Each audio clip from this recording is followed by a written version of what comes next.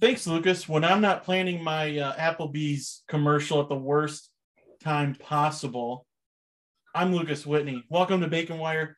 Got Carter, we got SD. We're going to talk for a little bit, shoot the shit, and then we're going to kick it to our interview we just wrapped up with the legendary Brian Musalem. I don't know why I keep mentally I'm trying to like fuck up that name, and I'm sorry, Brian, if you're listening. I should know, I do know it, but my mind just plays tricks on me. So Brian Musalem was our guest. We said half hour. He joined us for like 50 minutes. He was very gracious with his time. I think he just didn't care. I just said half hour is like a jumping off point. So, but yeah, it was a great interview. You'll see it. You'll listen to it at the very end. I'm a little brewed, so I'm a little discombobulated. But I'm gonna start. What the fuck is going on with basketball? We get 30 pieced, well, nearly 30 pieced again by Iowa. Twice in a row it's happened dating back to last year. And this Iowa team is not worthy of a 30 piece, doing a 30 piece to us. And I'm really disappointed in the seniors. I mean, I don't know the stats. I'm drunk, but like I can't remember the stats, but like they don't get any rebounds. And Gabe should be the leader of this team, and he isn't. I'll let you guys go off that. I'll mute myself. I'm just really fucking frustrated. I can't believe we have to kill the vibe of wrapping up our interview with Brian. He was gracious with his time. He was receptive to my crazy ass fucking ideas. He gave great answers. He loved talking with us. I could feel it. And now we have to talk about fucking basketball. And I'll start. The Illinois loss didn't bother me as much because Illinois is a great team. And I felt like at the end there, they might have unlocked something. And in the post-game press conference, when Izzo said, we're not going to do that again. We're not going to do much of that again. Talking about the Hogard Tyson Walker pairing, like them on the floor together. I knew Tuesday was going to be bad. But this bad shouldn't happen to a team, to a school like Michigan State. We don't get 30 pieced. We don't get 30 pieced by fucking anybody. It was so brutal. It was so brutal to watch, not because we were outmatched by Iowa. We were out hustled by Iowa. We were out effort. Iowa gave more effort than we did, which is something I in all my years of watching MSU basketball, that is something I thought I would never ever say about an MSU basketball team, that they put in less effort than the team that beat them. That loss. Here comes a hot take. That loss was more demoralizing to me as a fan than the Middle Tennessee State loss. Because the ramifications of the Middle Tennessee State loss were a little higher, right, than this Iowa loss. I don't think this Iowa loss kind of changed our trajectory in any way, but it's the NCAA tournament. Shit happens. Teams and players get hot, right? Yeah. That's part of what we love about the NCAA tournament, when it doesn't happen to our team, when someone comes out of nowhere and knocks off a few of the big boys on their way to a deeper tournament run than the school's ever had. But to get 30 pieced at a Tuesday night in Iowa City, fucking embarrassing. Embarrassing.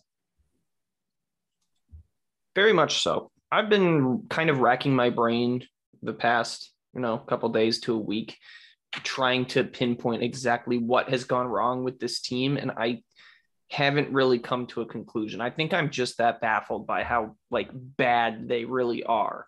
I mean, we see the potential with Hogard and Walker. We know what Gabe Brown and Marcus Bingham were supposed to be, what Max Christie was hyped up to be, what some of these guys off the bench were kind of expected to be. And there's talent everywhere that you want it. On paper at the very least, there's Walker's ability to run the point. There's Gabe and Christie shooting. There's Bingham's rim protection and post presence, and none of that has been existent or apparent on this team in the last, I don't know, what appears to be like a month to me, honestly. Yeah. It's just been awful pretty much since the Michigan game.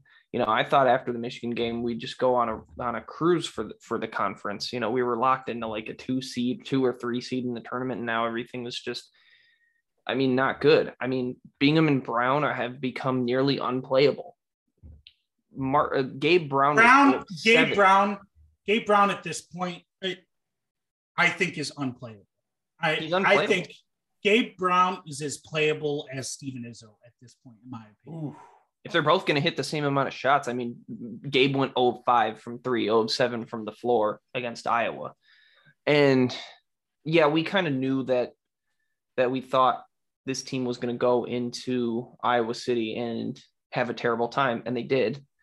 But I think the Illinois loss was a little bit more annoying to me just because of the fact that they decided to start playing down 16 with 8 minutes left. And made it a close game to the point where it was a 2-point game. And then we get the dagger hit on us by a guy who's been in college since at least 2007 in Trent Frazier. And that's just frustrating. That was just the most frustrating part. It was cool to see Tyson Walker actually be aggressive, but he waited way too long. Way too long. You know when the time to start being aggressive was? Tip off. Against Kansas in New York City. Yes. That's when you start being aggressive.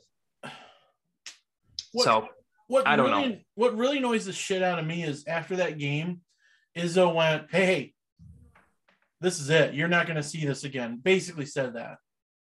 Don't expect this again. Sure, we're not expecting a 30-point performance from him every night, but if he can put in 15, 20, we're in pretty good shape. Give me 15 and 9. Give me 15 and 9 assists. Yeah, we're in good shape. I don't know if we can beat Purdue, but we could sure as hell beat the rest of the schedule if he's doing that and other things go in line. But I'm just really, I'm not one of the people who thinks we're on bubble watch. I think we're in, but if we lose out, we're probably in the first 4 again.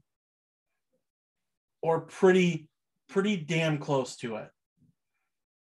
I don't know if they want to put us in the first 4 a second year, but we might be teeter-tottering that line again. Unless we go 2-2 or 2-3, including a Big Ten tournament win or loss. Or 3-2 and we play Friday or Saturday, depending on how we finish. I think they're I think at worst they're probably a 10 seed. Yeah. But I don't think this team is going to do anything in the tournament, not as currently constructed. They can't find anything on the offensive end. They're passing the ball around with no intent. Nobody's moving, nobody's cutting, nobody's looking for an open shot. Nobody's rebounding. Nobody's been rebounding this entire season, and the defense has fallen off tremendously. Our guards are getting blown around at the point of attack. If Bingham's not going to be in there giving effort on the defensive glass or protecting the rim, then this team is going to give up a lot of points, a lot of nights. So the team as currently constructed is not a team that is going to do any damage in the month of March. I'm sorry to say it, but it's true. Unless everyone is literally playing at their best. We can't. And we haven't seen the signs that they're going to do that. So no. Someone is going to have the worst game of their lives every time they step out onto the floor. Whether that's Gabe Brown, whether that's Marcus Bingham, whether that's Tyson Walker, whether that's Malik Hall, it's like spinning. So I feel like at this point in the season, it's like spinning the the closest to the showcase showdown wheel on Wheel of Fortune, but like half the board is over $1.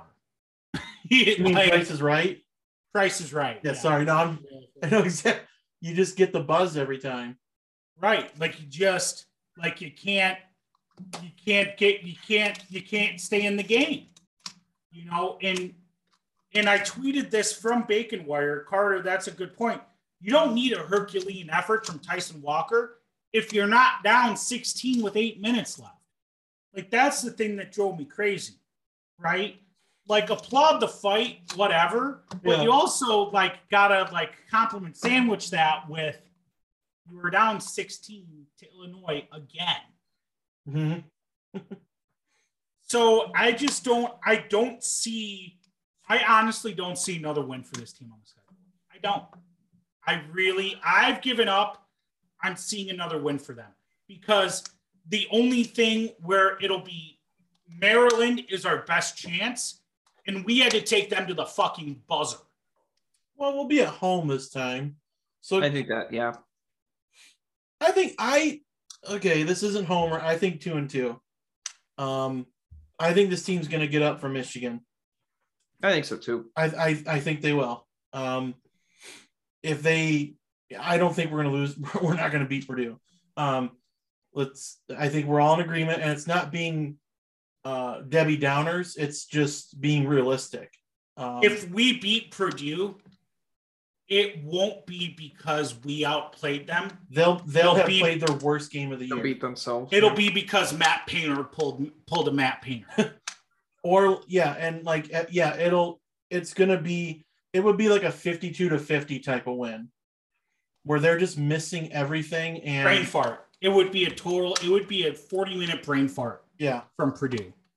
Which ain't gonna happen. Purdue's a wagon this year. They are incredible. And I think we can beat Michigan and Maryland, but if we get our asses kicked by Purdue and then we lose to Michigan, I'm going to be on the 0-4 train. And depending on who they match up with in the Big Ten tournament, I mean, we'd be staring at 0-5.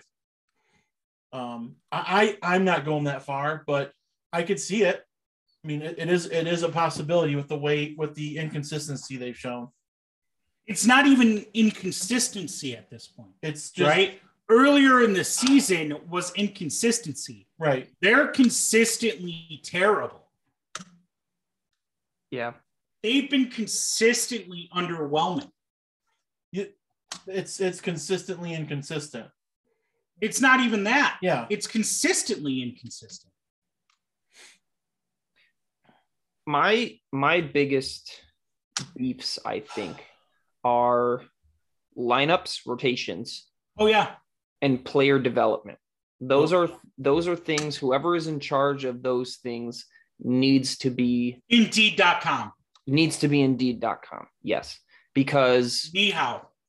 Like, Ni hao, Dwayne Stevens. Ni hao. Yeah, I know. Like, and yeah, I know Dwayne Stevens has been with Izzo for a long time and he's been around, but there's clearly something that's not working. So if he's continuing to do the same things, then you have to move on. It's just that simple. If you want to win, I don't know. And then whoever else is in charge of player development needs to fix something. I don't know what coach is in charge of that or what member of the staff is integral to that part, but it's not working. I mean, look at the 2018 class. Aaron Henry was the only player worth a damn in that class and he was the second lowest rated player in the class. Yep.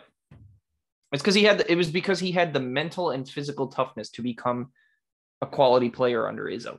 He was Aaron Henry is a Spartan dog. Absolutely.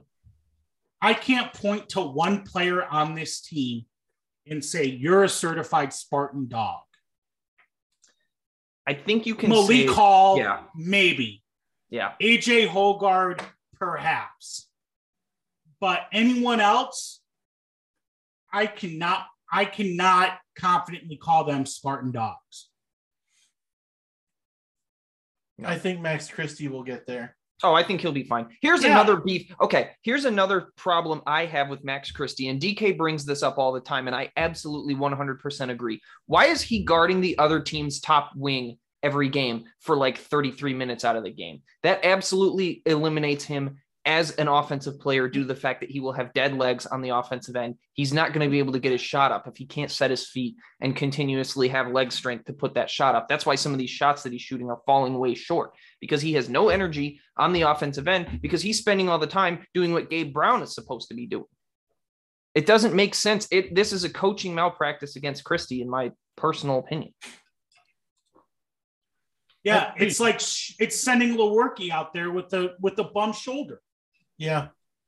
You're wearing this kid out, and sure, he had the summer to practice with these guys and get to speed, but like, he's still a freshman, and you're not going to get the speed of the game, and you're not going to get the conditioning you need unless you're one of a kind. Someone like Anthony Davis really didn't need it. He just needed to be a big man. But like, I think of one and dones like that. But like Christie, I'm just really upset with how Izzo's just wearing him down, and he's not giving up, but like, it would just be great. I mean, it wouldn't, I don't know. He's not going to do it, but like, if we like are losing the next 3 games, maybe Izzo takes it. I don't even talk about it, would be stupid, but like, give him a break somewhere. But it's too late. We're in the stretch where we need him more than ever, and I think that's going to be something that's going to be a topic of discussion after we eventually bow out of the tournament. Is that Izzo is going to come out and say, "I really pushed Max way too hard," and that's on me. I can see that quote coming from a mile away. I'll hope I lighten the mood here. Izzo in his press conferences recently, because he has been doing that. He has been kind of saying, "Yeah, I shouldn't have done this," or "Yeah, this went wrong." Izzo has become Captain Hindsight in a way. Captain Hindsight. I shouldn't have played Max for 35 minutes that See, night. what I shouldn't have done is play my freshman 33 minutes a game against the team's best wing player. Wow, thanks, Captain Hindsight.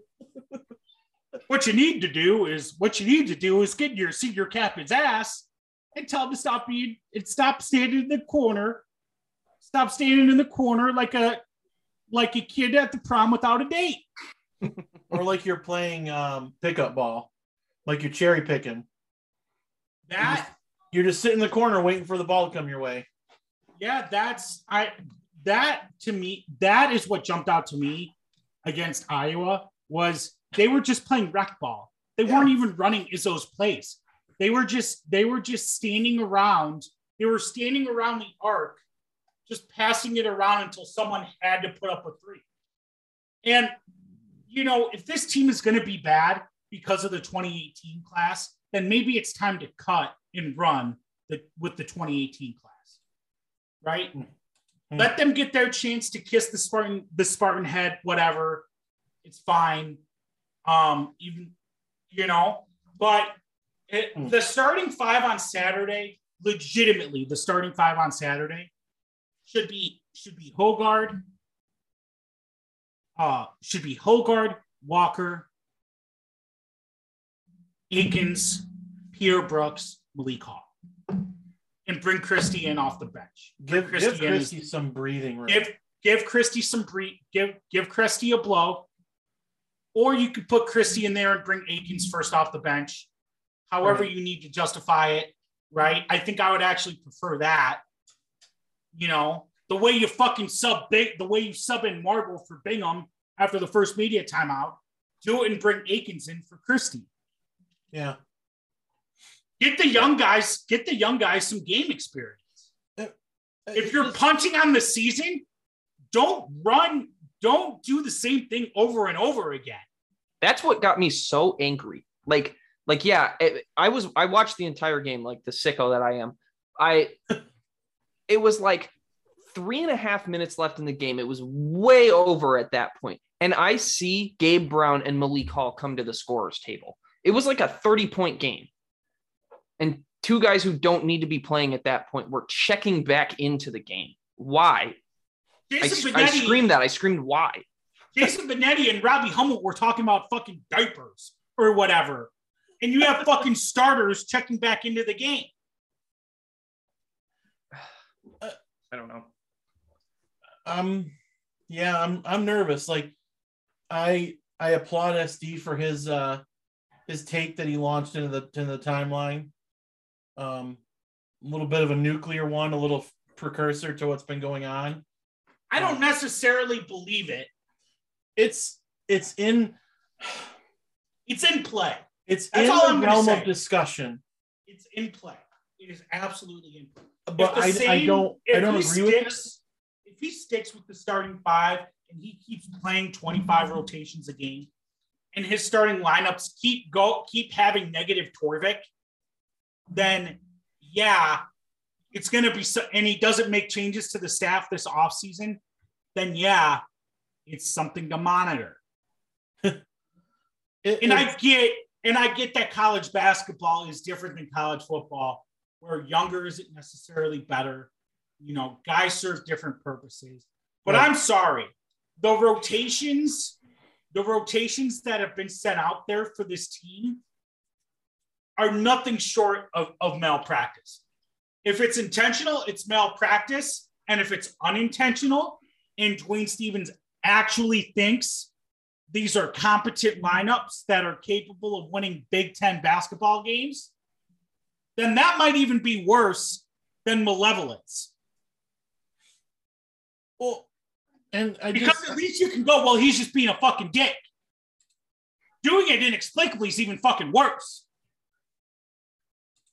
Well, and I just get annoyed when I see the Colton Pounce. He's such a triggering guy sometimes when he does the Red Box Bowl references and all that, like jokingly. It's funny, but like, it really annoys the shit out of me when I see, like, I think it was the Penn State game where we had more lineups than field goals made. Yeah. And I'm pretty sure it's happened quite a bit ever since, and maybe even before that. But that's really fucking annoying. It's just annoying. And again, if you need to play 25 lineups out of necessity because all your guys are dead, then you have a problem with your strength and conditioning program. Yeah. Right? So there are fundamental issues with the coaching somewhere, whether you're playing too many rotations because either you don't know what to do or you're being malicious in pulling guys too early. That's a problem with whoever handles rotations. If you need to play so many rotations because guys are tired so often, then that's a problem with your off-season program and your conditioning and your strength and conditioning. Amber should be the first call.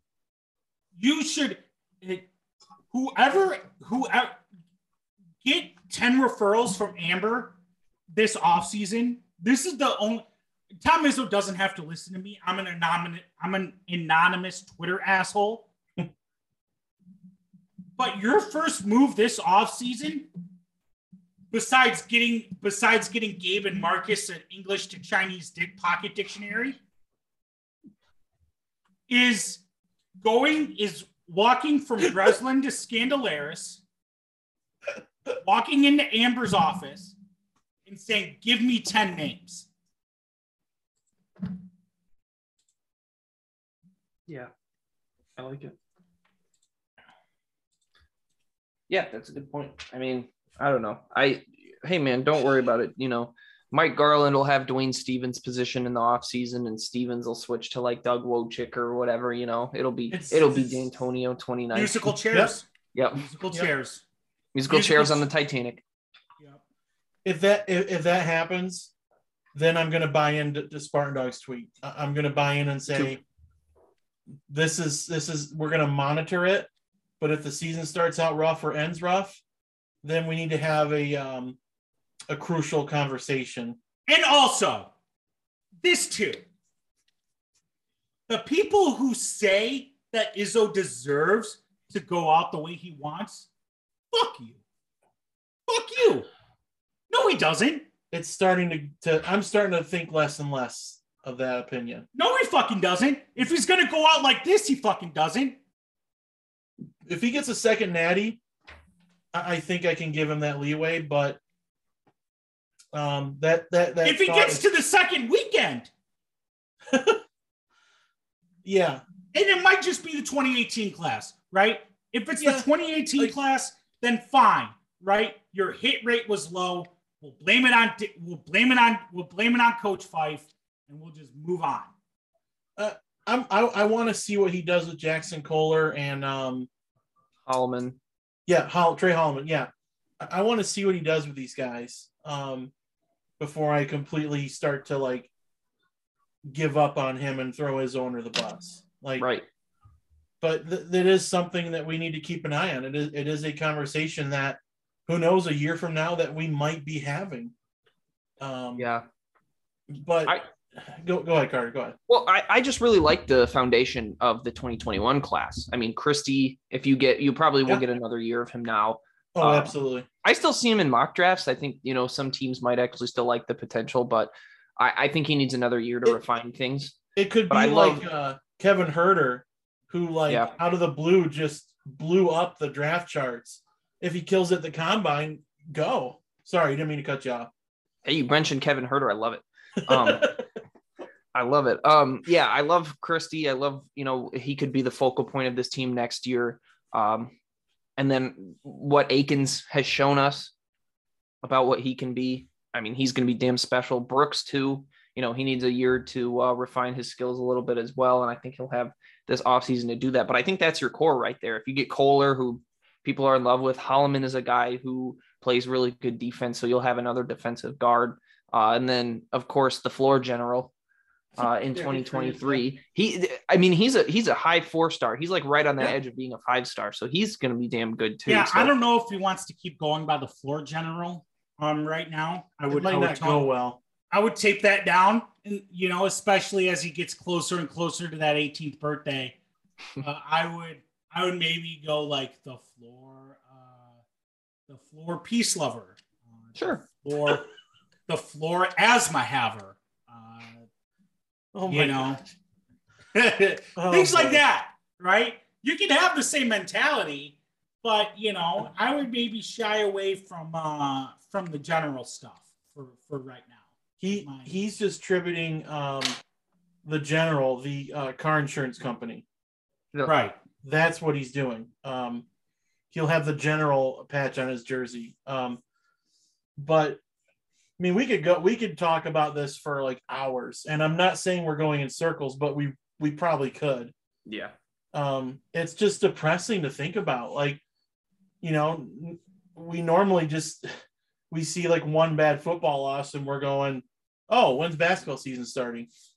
And, like we talked to with Brian, like, it's a 12-month thing that we're just so fucking excited for football. And it's weird to see MSU basketball take like a back seat because we've gotten so many great memories out of it. But like what I keep saying, what I want is I want that point guard duo or just one of them to be like the next Cassius or like just be something like I want that year where we have like Baz Napier and Ryan Boatwright. And look what happened. We know what happened. It's tough to think about because that team was really goddamn good and probably wins the title if they don't get beat. But like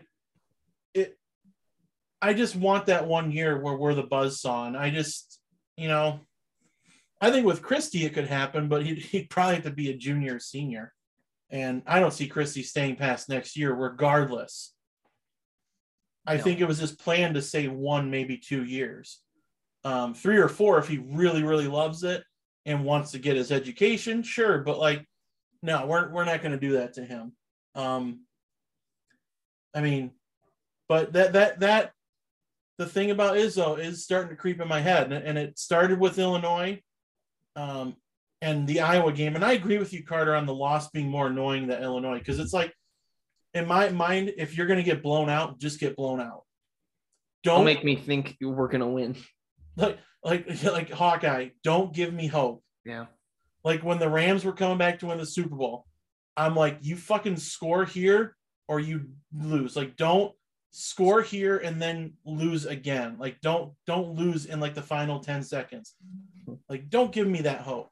But like, yeah, I'm not optimistic, but I still think we can go 2-2 to end the year. I'm still sick in the head. I still have those sick thoughts. I think we'll get up for Michigan, and Maryland's the last game of the year, right? Yep. I think we'll get up for those two games.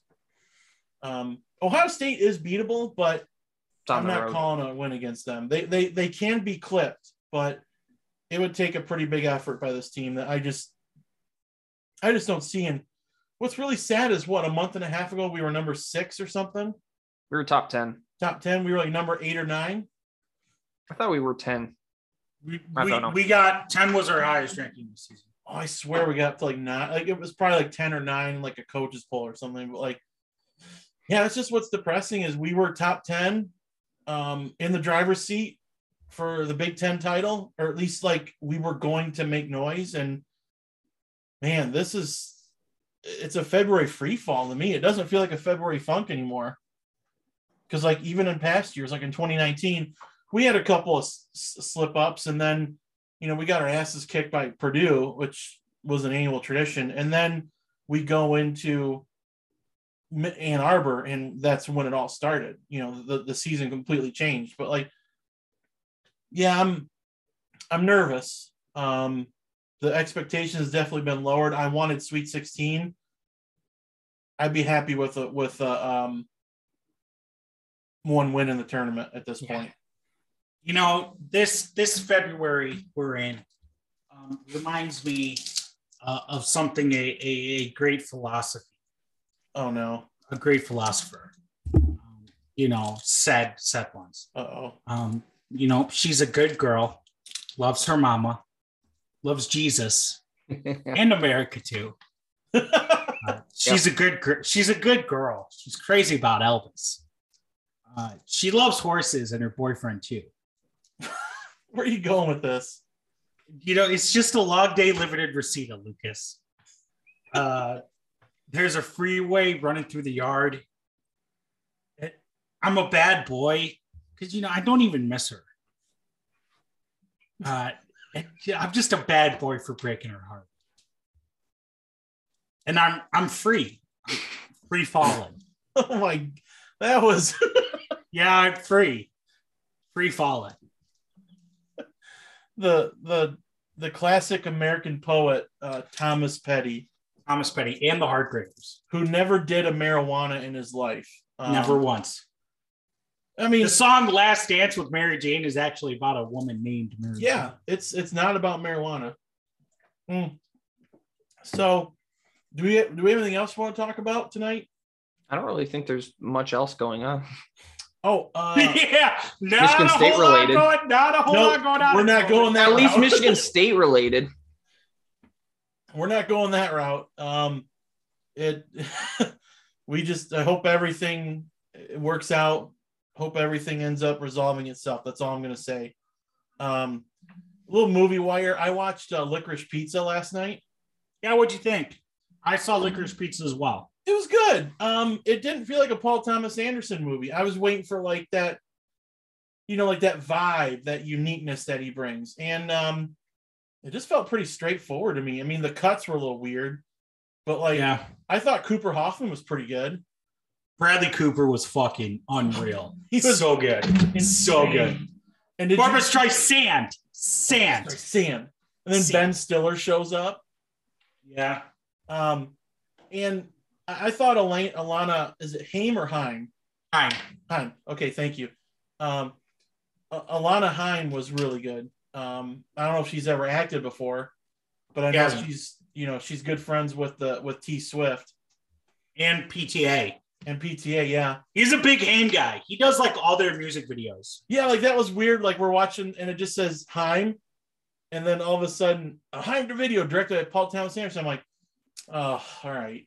I'm like, that wasn't a bad song. It was a little catchy.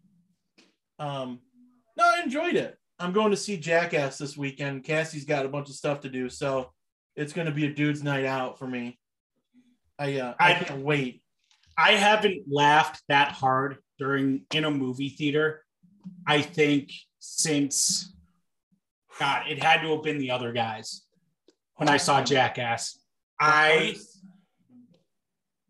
was catching my breath. I was trying to laugh. It's so funny. I can't wait. And then Tuesday night, I'm going to see Batman. So I won't be watching the Michigan game.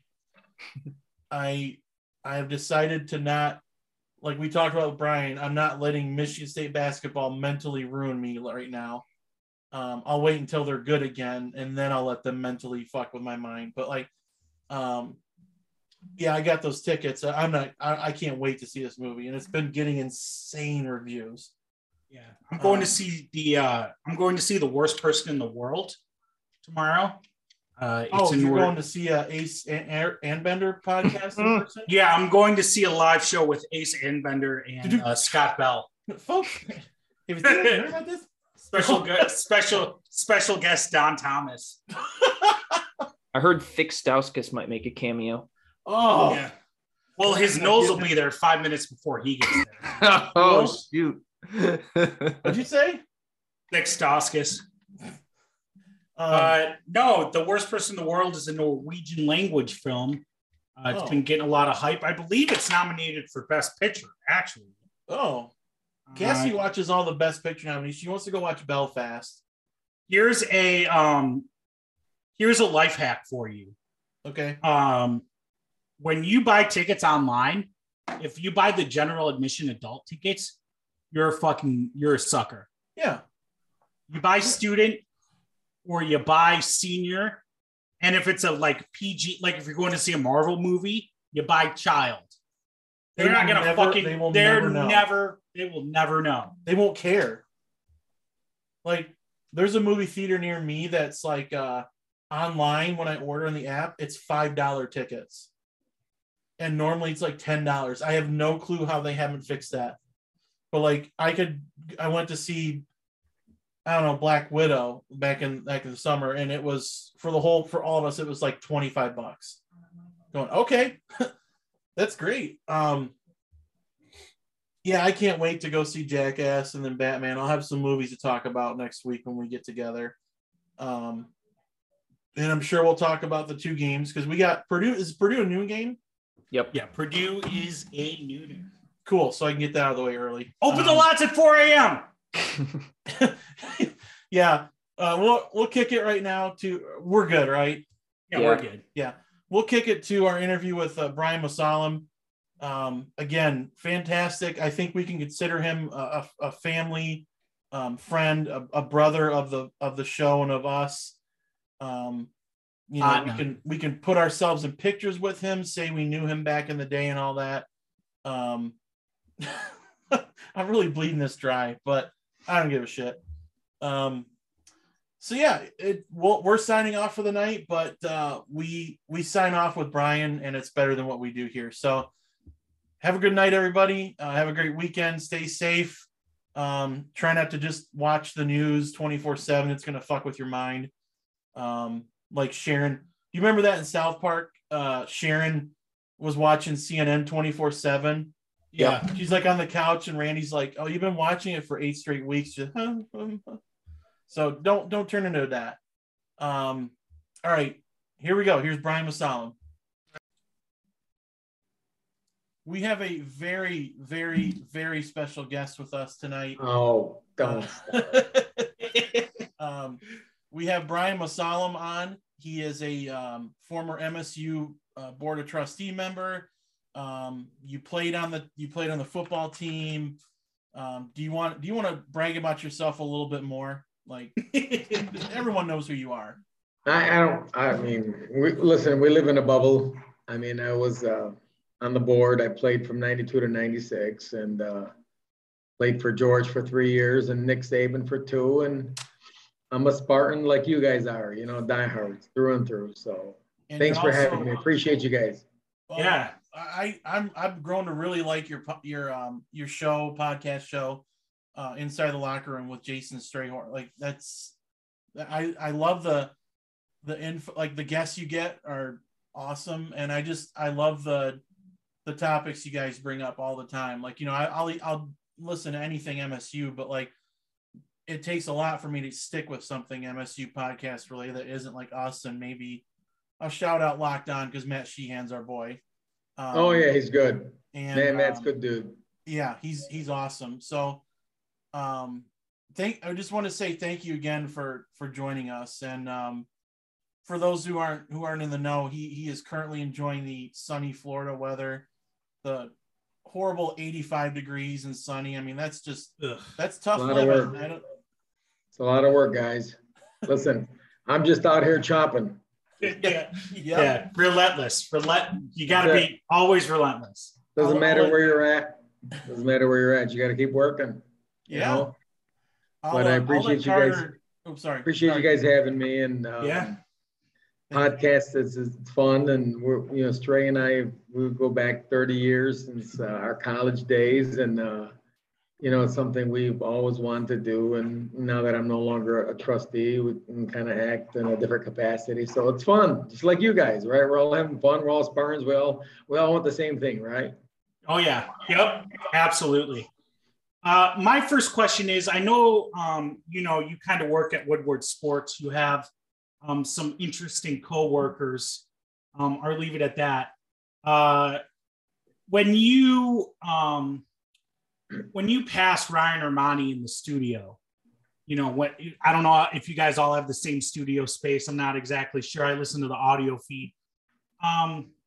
You know, is the gap in his tooth bigger in person? Look, I mean, you know, we're all there at different times. Yeah. And he's a good dude. I mean, it is what it is. Everybody's got their own shtick, right? I mean, we're diehard Spartans through and through. We're slaps.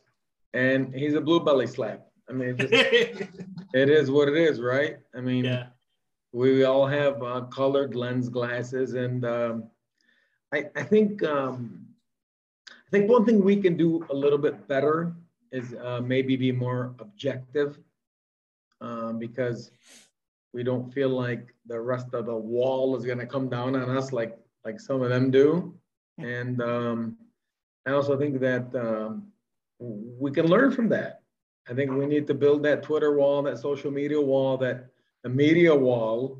And, you know, when you spin the narrative, like we can learn from the blue wall. It's not a terrible thing. Embrace it and learn from it. And this is what we as Spartans need to build as well. Yeah, no, I 100% agree with you. You know, the blue wall is something I think is an interesting kind of talking point because like it's something that seems so simple yet is so complicated, right? Like when you have as many figures in Detroit media that are as slanted as they are, you know, it's just funny to hear everyone complain about like Valenti and Rainer Saban, you know, like when they talk about like how they can't listen to 97.1 between 2 and 6 when 97.1 from 6 a.m. until 2 o'clock. And then from 7 to 9 is the exact opposite.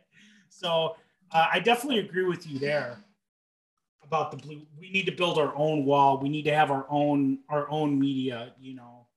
That's something I'm totally on board with. So we got, you know, you look at, you know, you got Chief Propaganda, you got Justin Spiro, you got the Matt Sheehan, you get a bunch of, you know, from Amanda Rose to Peach James and like all this social media wall that we need to build. And we got to get the beat writers involved more. And it's more about, you know, I think it's something that instead of us sitting here complaining about, right, we probably should all partake in and say, all right, this is how we do these things to spin a narrative. Because look, sports is one thing. We joke and we laugh and we kid and we do all those things. But that wall was real when it came to the president, when it came to the provost, when it came to even the Anderson stuff. I mean, right. And they're still writing about Bo Schembechler. And you know, Jim Harbaugh's taken interviews on a National Signing Day. I mean, like if Mel Tucker would have took an interview on National Signing Day, he would have got destroyed. Absolutely destroyed. Absolutely. If Tom Izzo would have smacked the coach, they would have called it his Bobby Knight moment and said it's time for him to step down. They would have been protesting outside of Breslin for him to be fired. Without, I mean, like, let's just be honest, right? I mean, he's washed up. Look, he's disengaged. He doesn't understand this. I mean, let's just be honest. I mean, that would have been the narrative. And, and I mean, I'm not saying by any means what Juwan did, he should have been fired, because I don't think he should have been fired. I think it's probably his strike too. But if Tom did that, coach did that, there would have been all kinds of calls for him to get rid of him. And so instead of getting mad about it, learn, build, right? Battle and build and chop and keep chopping. Yeah, right. I mean, just build the same thing. That's the way it goes. Yeah, Brian, I had a question. You kind of mentioned a little bit about the MSU Twitter people. I think that the growing community of Spartan fans on Twitter had a really big impact in building a culture. And I think especially with football season, because I don't think I've ever seen a Michigan State fan base be so engaged with the football team. What are your kind of thoughts on, you know, how Twitter influenced building a culture with this football program? It all starts with engagement from the organization, right? And MSU football has engaged MSU Twitter.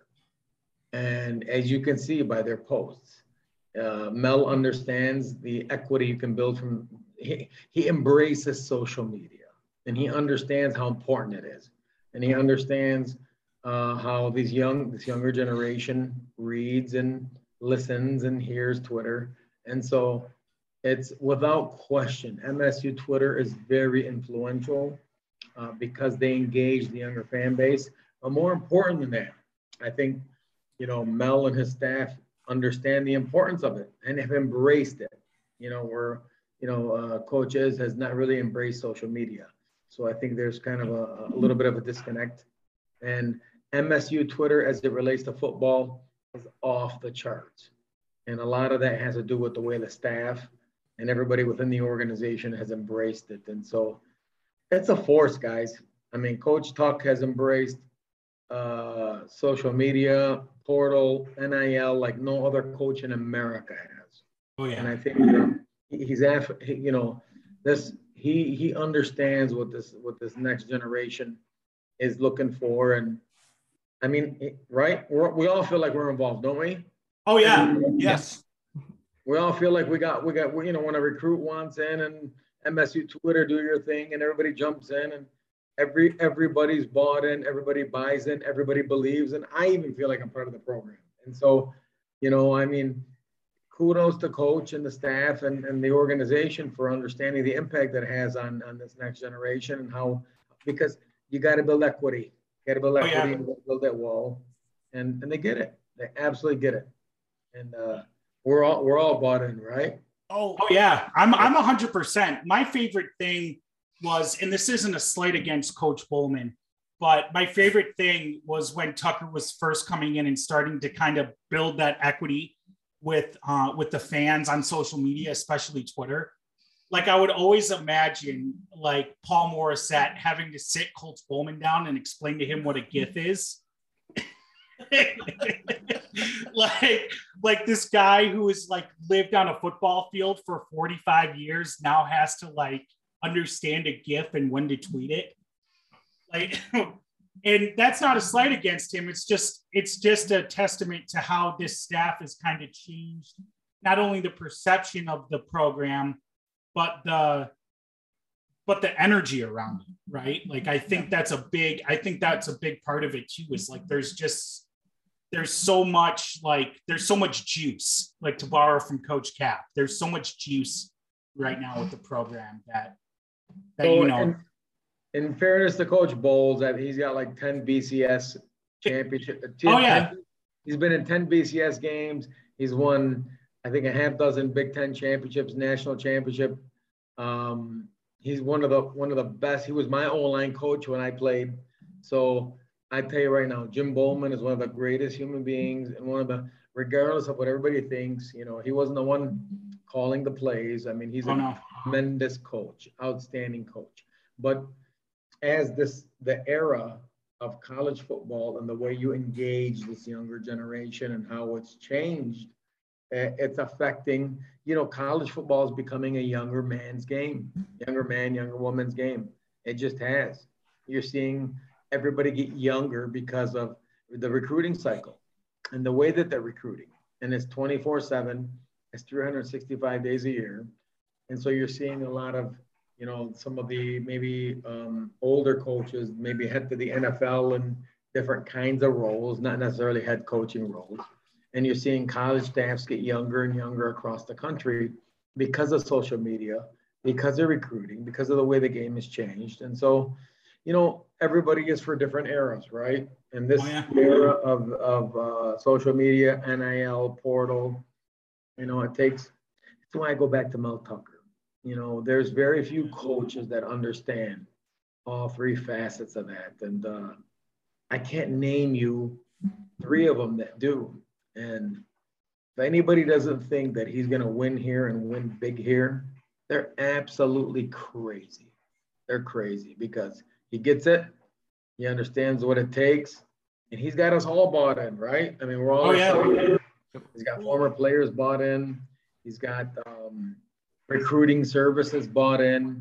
He's got social media bought in. And should be fun, right? I mean, if we take a step back next year, don't be surprised. I mean, I'm not gonna say we're gonna, but we caught lightning in the bottle with K9, and it's gonna it's gonna take a couple years to get his kids in here. Listen, we're gonna be, you guys, you have no idea what's in store, man. We are going to be competing for championships here. Well, like, trust me. What I love about Coach Tucker is, like, I love Coach Antonio with all my heart, but like near the end, like that Illinois game just sticks in my head. And I said to myself, I'm not going to let MSU football mess with my emotions anymore. And I've been a fan ever since I got into sports when I was really young. I'm 34. You know, I got into sports when I was a young teenager. And like, you know, I lived through John L. Smith. So I realized, you know, like that there's been ups and downs, and it's not like it can always be incredible like that run he had. But like, you know, when Mel Tucker got hired, I kind of gravitated towards him because I don't know why, but it was just, and especially the second he got hired, he was interacting with all of us on Twitter. He wasn't even replying to some of my stuff. Like, that blew my mind. And I'm going, okay, I'm all in with this guy. And, you know, it was a rough 2020, you know, and it was not his fault. But, you know, I still had a lot of fun watching that team, because when they were good, they were good. You know, we have the Michigan Northwestern wins, and I just, like, he's reinvigorated my love for MSU football, when it was never going to die. But, you know, it felt like I was just trying to move on from it in a way. And I mean, it's just the total opposite. I bought season tickets last year. You know, I'll never forget the Michigan game. I'll never forget all the great home games we had. And I'm going to be there for every one of his games at home as long as he's here. Because, yeah, like you said, I can't wait to see what's in store for the future. But that's because he engaged you. Yeah. He made you feel part of the program. Yeah. There wasn't this wall up. And he gets that. And I think when you look at his new contract, and you look at the guys that wanted to get involved and pony up, it wasn't because they love Michigan State, absolutely, but it was more because of their personal relation that they built with him, that it was personal, that they felt a connection. And that's what he's very good at. He's very good at building relationships, building that personal connection. And that can't be taught, guys. That can't be taught. You need to understand the landscape, understand the people, and understand about building real relationships, because there are transactional relationships and there are real relationships. And the guy gets it, man. Just wait. we're just getting started, man. You have no idea what's about to happen. No idea. So I wanted to get your thoughts on something, Brian. You know, you kind of went through two major coaching transitions, right? Once you were a player, like you said, you were there for the transition from George Perles to Saban, and you know you were on the board. You helped hire Coach Tucker. So you know when a team is in transition like that, you know what are you trying to accomplish when looking for that next guy from your perspective, and also you know from a player's perspective. You know, I wanted to get your idea as well, as like, what did you think as Perles was kind of on his way out and Saban was on his way in? Well, I think, do they understand our culture? Do they understand our people? Do they understand the Midwest? And then tell us how you're going to win. Tell us how you're going to recruit. Tell us if you understand our roster, what needs to change, what needs to improve. Tell us about our culture. And when you look back and you look at Mel Tucker when he interviewed, he knew our depth chart, first and second string. He knew our strengths and weaknesses. He had a plan for recruiting, you know, the 300, 400 mile radius. He knew the, you know, different, I mean, when I tell you the attention to detail, the high schools, the high school coaches, the areas. So, you know, you look at him, right? He's from Northeast Cleveland. He's from Ohio. And you look at the way that he's been able to recruit now nationally. You cannot convince me that Ryan Day will be able to out-recruit him in the state of Ohio. You just can't. You can't. Wow. In my opinion, he will eat Harbaugh's lunch in Michigan all day long. Yep. All day long. And then he will go toe-to-toe with Ryan Day. There is no question in my mind, because he understands the brand. You see the way he dresses, the way he looks, the way he talks. Everything he does is intentional. And he understands the marketing, the branding, what this generation of young man is looking for. And like we go back to NIL portal, all that stuff. So listen, I've never in all my years have seen anybody that gets the total picture like Mel Tucker. And that's no knock against Coach D. Coach D'Antonio was phenomenal. Changed the whole program, changed the trajectory, proved you can win big at Michigan State. But with this era, this day and age, what's transpiring, we hit a home run on Mel Tucker, guys. Hit a home run. Absolutely. And I had a question in regards to that. You know, how quickly did it take for you guys to realize that Tucker is the guy, and you know, you got to get this contract done as soon as possible? So he began to win this past year, and then began to understand him. And, you know, then he wasn't looking. He didn't want to leave. He wanted to stay at Michigan State. I'm not dumb. I mean, I got clients all over the NFL. I know coaches all over the league, all over college. I know what the market was commanding. I'm not going to say I got that deal done, but I mean, just talking to people in and around the university and the program and talking to some of the donors. I mean, I think when you have successful business folks that have built their organizations through acquiring talent and retaining talent, they're not stupid. They know what it takes to keep a winner, build a winner, and they got to where they got because they understand talent and they can identify talent. So I give him credit for building real relationships with them, and then I give them credit for really stepping up and saying, hey, this is our university. We want to help. We understand the halo effect that if football is good, every other sport is good.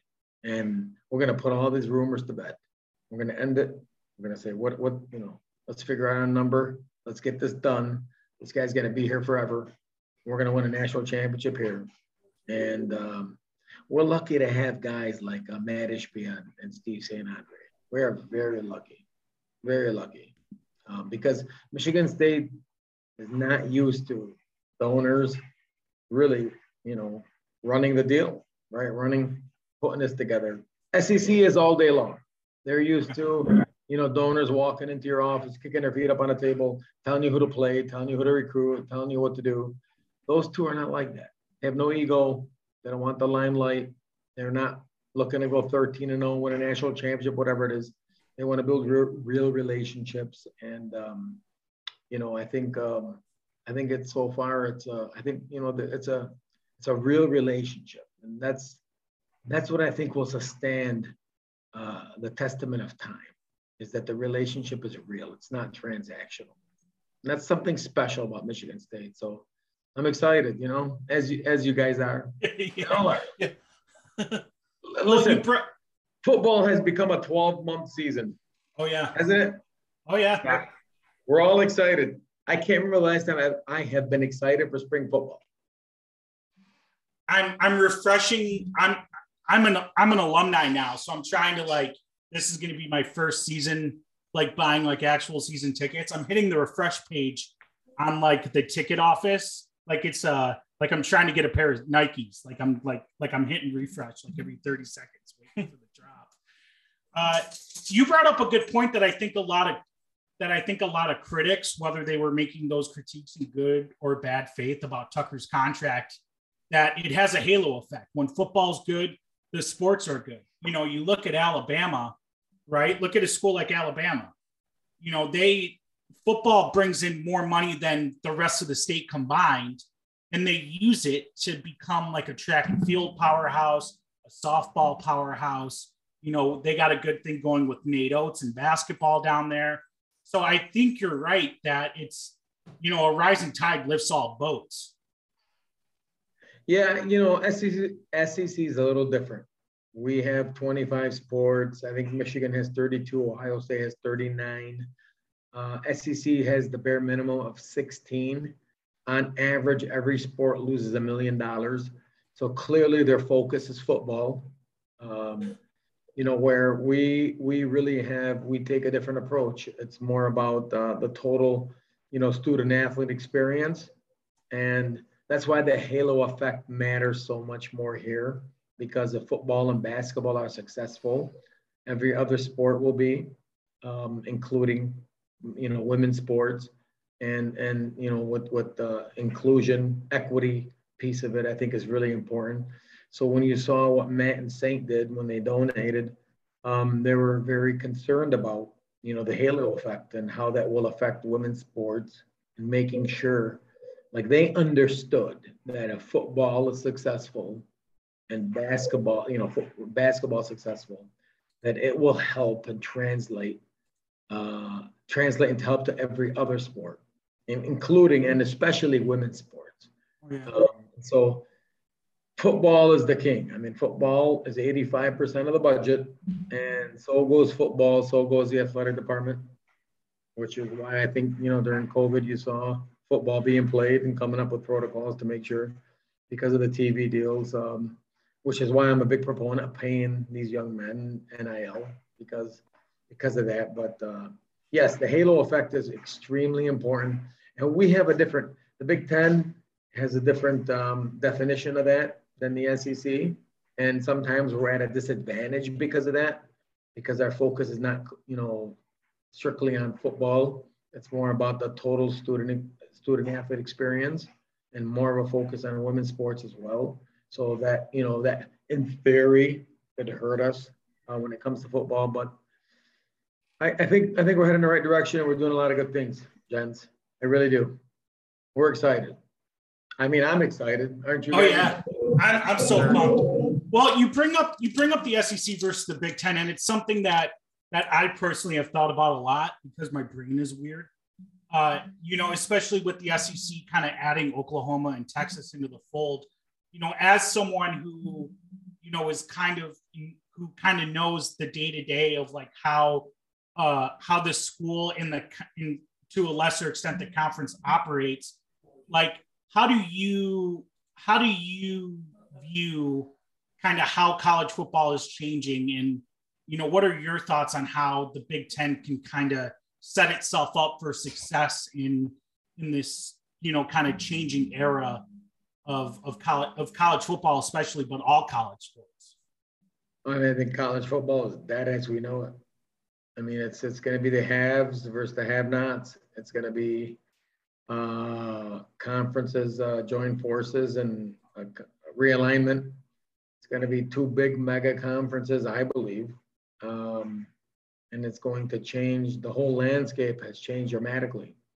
I think, God, let me say this politically correct. The Big Ten doesn't have the infrastructure built for NIL like the SEC does, because they've been doing NIL long before it was called NIL. For a long time. Yeah, it was called McDonald's bags and gas station meetups. Yeah, so, that infrastructure is there. Now it's less risk on the street, but I think you saw Oklahoma's move, right? You saw Lincoln Riley. He read the tea leaves, right? He went to the Pac-12, which is much easier to win, and SEC, you're going to play 6 top 10 teams every year. And you're going to see, the TV contracts are going to get bigger. The conferences are going to merge, and it's going to become, I think, 2 big mega conferences that are going to be dictated by TV. And it's going to become like the NFL. You're going to see the portal become like free agency. You're going to see signing day become like the draft. And then you're going to see kids, young student athletes being, in and out, leaving every year. Treated like free agency. So I think it's going to change dramatically. And I think the coaches that embrace this and understand the way the landscape's changing, the sooner they embrace it, the more successful they're going to be. Now, I also think that, and I don't know how the NCAA is going to do this, but they will really behoove the whole landscape if they put guardrails around like national rules around everybody. So everybody's playing by the same rules, but I just don't know how they do that, guys. Not sure. Honestly, in Lucas and Carter, this is the first time I'm sharing this idea with you guys. I think it would behoove not only the other quote unquote Power 5 conferences, but I think just the NCAA as a whole to just kind of freeze the SEC out, to just kind of go, you guys want to play your different game? That's fine. You can play against the XFL. We're not playing you. We're done with you. You can get your TV money while it's good, and you'll be on an island. I think, I'm not sure like what the legal ramifications are of a strategy like that. But I think the SEC is only going to continue to expand.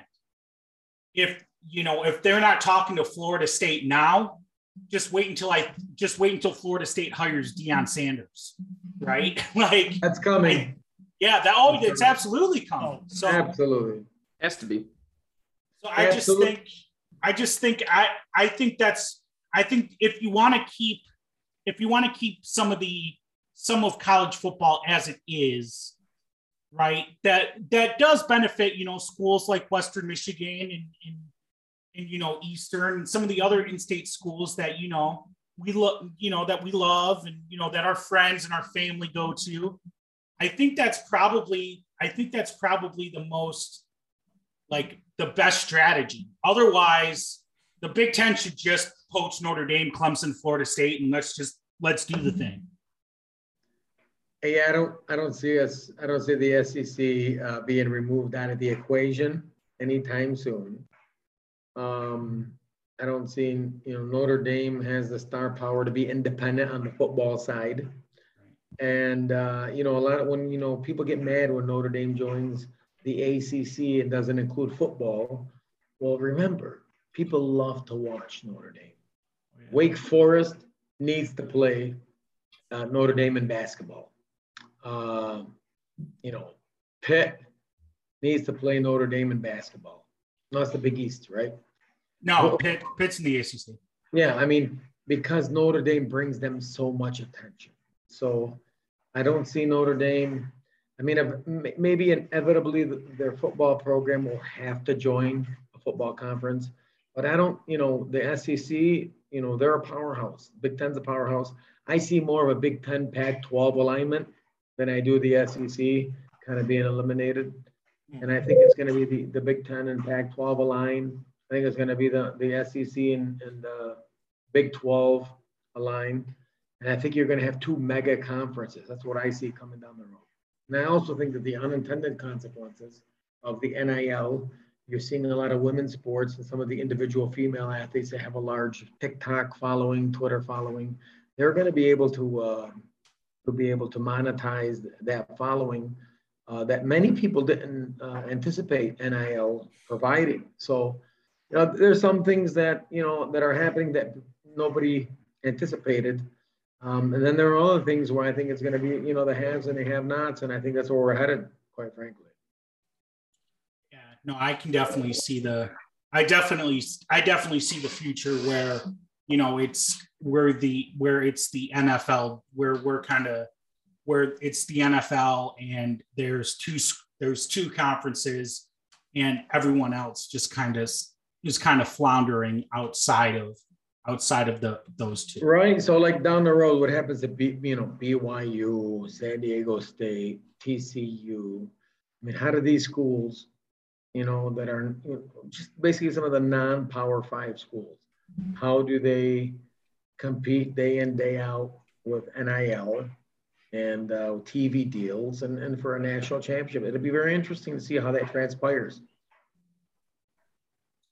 Well, I think like Notre Dame and BYU are interesting cases because their infrastructure is so different than Michigan State's, and there's a lot of other politics that they have to contend with. But I am interested to kind of see how this move to the Big 12 goes for them.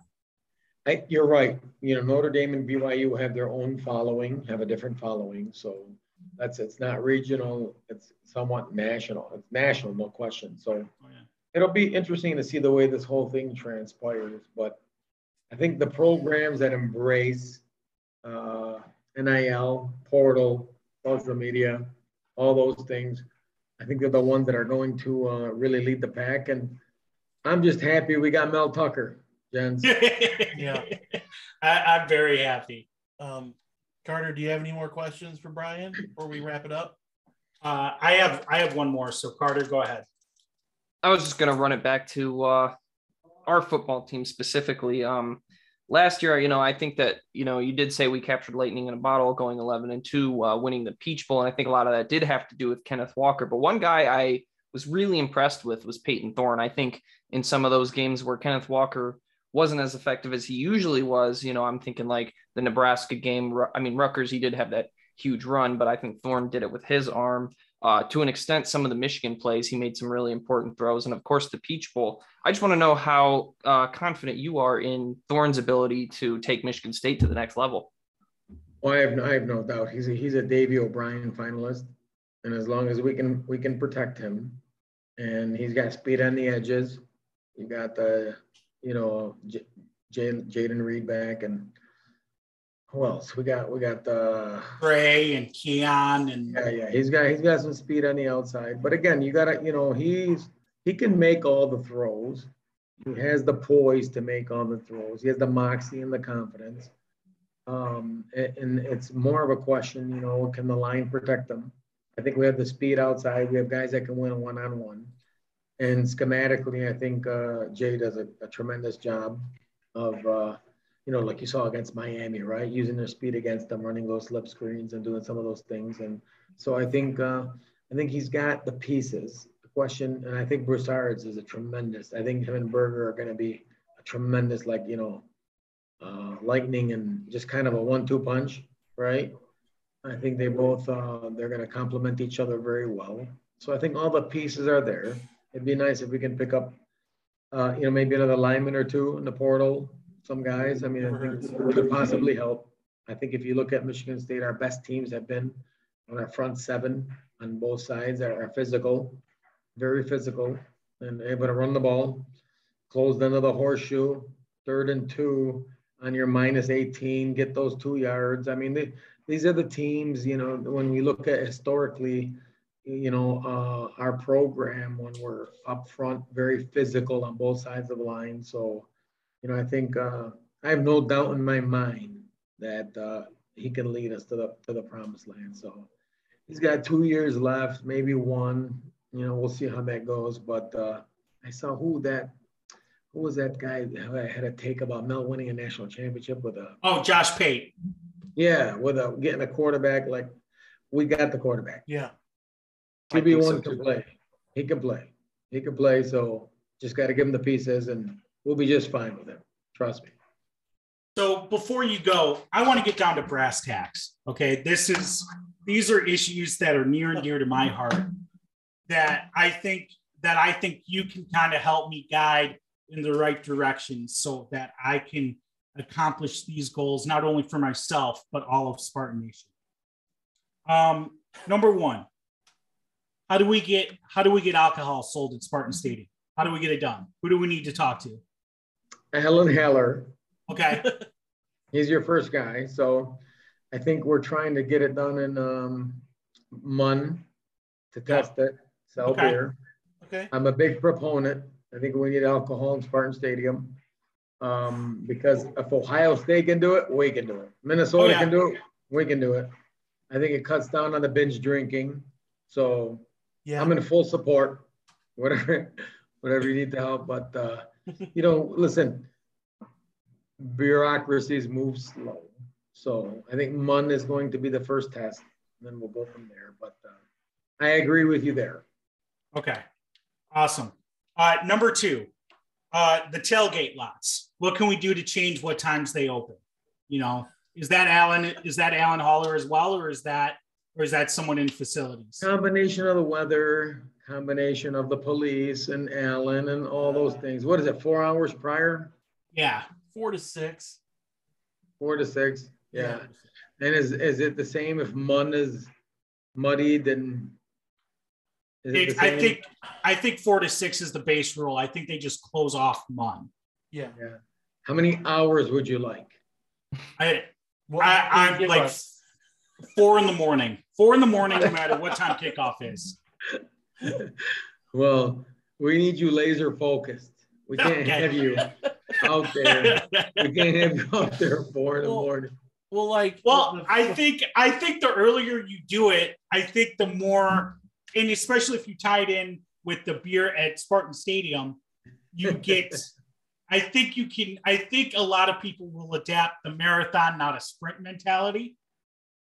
So if it's a noon game or a 3:30 game, does it affect your tailgate? Well, I don't think people will be there at 4 a.m.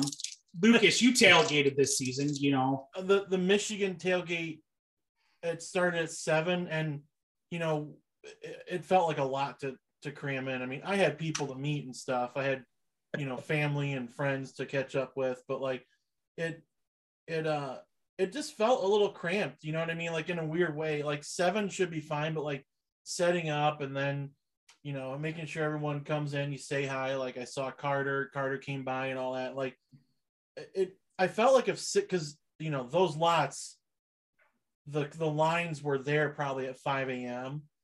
and I saw staffers walking around at 6:30, and they have to do their thing. So and it's not the greatest job. So I'm not gonna just say sacrifice more of your off time and let us get drunk in front of you faster. But like if they open the lot at 6 a.m. that day, oh boy, I think it would have been just a little better. But that's just my one thing. It's like the noon games. You don't have to make it 5, but like 6 a.m., 6:30, like give a little wiggle room. And then, like what we have a night game to open the season, right? Friday night. Yeah. Like make it 8 or 9, not 1 o'clock, make it 8 or 9. Do you want to spend 12 hours there for a game? Sure. I want to spend all my free time in East Lansing, Brian. I want to be in East Lansing. I want to be in East Lansing all the time. How locked in we are. I love it. And I understand business and negotiation, right? I know 4 a.m. is unreasonable, but it's a good starting point, right? So when we get to 6:30, they feel like I'm giving up something, right? It's reverse psychology. I'll make some calls for you guys, but the good thing is that none of us block or tackle. And if we get there at 4 or 6:30 a.m., we could affect the outcome of the game if we get a couple, delay of games and stuff like that, and false starts. But we're not blocking or tackling, so I'm totally opposite. I don't enjoy tailgating. I have no interest. Wow. It's like game day, and I'm not interested in saying hi to anybody. I'm a nervous wreck. You're just locked in. You want to get the game and get going. Yes. That Michigan, that Saturday, I was so tense, man. I didn't want to see anybody. I want to shake hands. I want to hang out. They want to have anything to eat. I was, man. Wow. Try being in the section full of Michigan fans in the upper bowl. That's where I was. I would have got kicked out. That was misery for like the middle part of that game. And then obviously the end was just pure euphoria. But like, yeah, I could see your point. But yeah, I was nervously in that game, but it was just fun to get there early. Like getting there early felt like it was a different environment as opposed to like playing Youngstown State at noon. It was so much more vibrant. So you got there early. There's a big long traffic jam. Then if you got there around 11, everybody just came in. Yeah. There was no traffic whatsoever because everybody was already in there. But it was a special day, Yeah. I mean, let's hope Coach can create more moments like that for all of us because that was a game none of us will ever forget. And that's what you want, right? You want to create life moments. Yeah. That's what makes it such a fun game. You got any more, SD? I have one more. One more. This is a personal thing. I think Spartan Stadium needs a sound upgrade. I want that place. I want that place shaking. I want it to register on the Richter scale when that place gets going. And I think the music is a big part of that, right? Like the team kind of came out to swag surfing. I feel, when I was there for Nebraska and, based from what Lucas was saying for some of the other games, you couldn't really hear it. And, it was hard to get the crowd involved. I think we need to get just a banging sound system in Spartans. We need a big sound upgrade. Hold on. Let me take some notes. Hold on. All right. Okay. We'll work on that for you. Perfect. Just the banging sound upgrade and the alcohol. I think everything else will fall in line along with that. How about we give everybody more alcohol so we don't need the sound system and the place is just rocking. Perfect. I also have a far out idea where we create a demilitarized zone around Spartan Stadium and we set the drinking age to 18. Oh, just in Spartan Stadium, just on fall Saturdays. Okay. Oh, you got it. No problem. Perfect. I'll work on it for you. Awesome. Brian, we can't thank you enough for joining us, man. Like it is truly awesome and an honor to have you on with us. Like, stop. Thank you for having me. Thank you. Come on. Thank you, Brian. We do appreciate you. I appreciate you guys.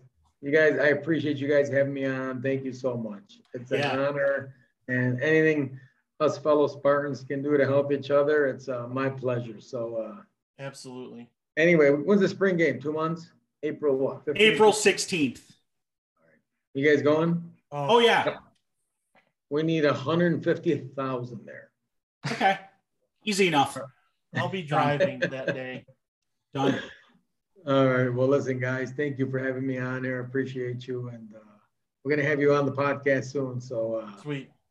Thank you very much. Take care and go green, huh? Go white. Go white. All right. Good night.